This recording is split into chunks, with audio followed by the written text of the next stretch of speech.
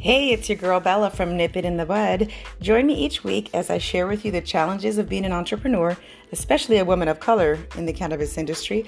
I'll share the good, the bad, developments in the industry, and also just navigating my piece of the puzzle that's not too talked about too often, which is processing. There's the cultivator, and there's a whole lot of stuff that happens between the cultivator and the retail store. So join me as we go through that, and follow me as I go through local licensing, my build out, and the ultimate opening of our processing center. It's going to be a hell of a ride, so I hope you're going to join me along the way. So today we're going to be discussing with Bella McCrary. She's the owner and CEO of High Maintenance Trim Company, a local Bay Area mobile processing company. Today we're just going to be asking her a few questions about the type of staff that she hires and what she looks for when hiring. So thank you for joining me, Bella. I'm really glad to be here. Glad to be here. Great. So I have a lot of questions regarding the type of people that you hire. So I know a lot of people in the cannabis industry, because it's a new industry, they haven't been working for too long, or maybe they're looking to get into the industry. So my first question for you would be, do you only hire people with experience in trimming? No, a lot of the people that I hire actually have never been in the industry and have never trimmed before. The nice thing about hiring people that don't have, any history or any experience is that we get to train them from scratch. We get to train them, with our standards, with our technique. What tends to happen a lot of times is when we have these, veteran trimmers that come with 20 years of trim history. Some of them come with some bad habits.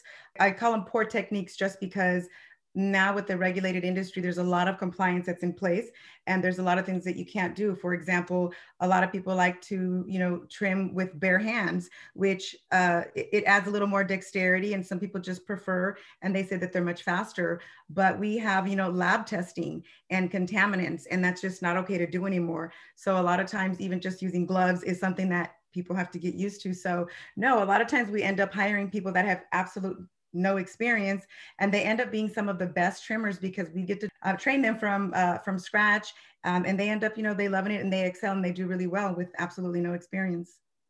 That's great. So you would say that a good way to break into the industry would be to start as a trimmer with High Maintenance. I think it's definitely an entry level position.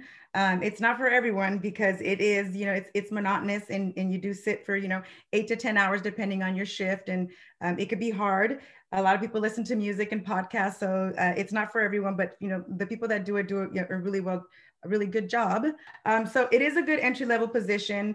One of the reasons is because you get to understand even just the anatomy of the plant, to understand why it's important for it. The presentation after the cultivator spends months, growing it, the final presentation, it's up to us. I always say we have one of the best jobs in the world because we're the final hands that touch it before it goes into the jar and it gets over to the consumer. So we have to make it look pretty and make sure that it's, presentable because they're paying, a lot of places it's, top shelf. So being a trimmer gives you, hands-on experience, especially with us because we're mobile. We get to see different operations and different strains and the way different people do things. The nice thing about us is also that you get to, you get trained to do a bunch of different things. So it's not just, one particular job. So it is entry level, but you are exposed to various different functions. Great, yeah. So besides experience, what would be some other qualities that you look for when you're hiring trimmers or staff for High Maintenance? One of the big things that we look for is professionalism. The industry has changed a lot. It's gotten, very corporate. And so, we always want to put our best foot forward. We have dress code now. In the old days, people, even today, sometimes people have this notion and they have this, image in their mind that we're sitting around in, lawn chairs, smoking joints, listening to music and having a blast. Although sometimes we do have a blast, it's illegal to smoke a joint at a facility. So it is, we have to be professional. Dress code is extremely important. These are our clients, and we're there to, show them that we're there to provide a good service, and, and that we're professional, that, we're clean cut, they're not bringing contaminants in, and that we take our job seriously. So if someone's not professional, if they're not, showing up on time, if they're not wearing their badge, these are all the things that come with working at a legit job. And so it's important for people to understand that this is a real 9 to 5, Monday through Friday job now. And there's labor laws, there's sexual harassment training, there's a lot of things that come with it. The other thing is, punctual. We want to show up as a team. Some of these facilities, it takes a while to get into. We have to put on scrubs and gloves and hairnets and go through a security gate and another room. And it doesn't work out well when you have people coming in at, different times. And attendance is super important in any job, but it's no longer the days where people said, I'm a trimmer and I'm available today, but I don't really feel like working tomorrow. And, I got a festival that I've got to go to. And so those days are over. Like, we expect, commitment, dedication, and attendance. We're really strict on our expectations. We have very high expectations of our staff, just to make sure that, we're providing a good service and that we're there to support our clients, which is ultimately what we're there to do. Okay. So we talked a little bit about trimmers, but I know there's other positions or job positions within high maintenance. So would you just go into a little bit of a description about the different type of positions within the company and types of jobs and job sites that you work at? Yeah, absolutely. So when we first started, we started off as a trim company. Security is a really big deal with this, making sure that your operation is secure. As I developed these relationships with a lot of my clients, I saw the need, or sometimes they would ask, hey, do you know anyone that knows how to prune, make clones? And so I would get a lot of these requests. And sometimes I happen to have someone on my team that has grow experience. Hey, do you want to go help them in the garden? And so it was more of a natural evolution to kind of be a one-stop shop and be able to support our clients as much as possible. So from beginning to end, after it's done drying, we offer bucking services. So we can come in, buck everything down, get it into totes or buckets. From there, we can trim it. When we're done trimming it, someone has to package it. So we're there to do packaging, we're there to do labeling.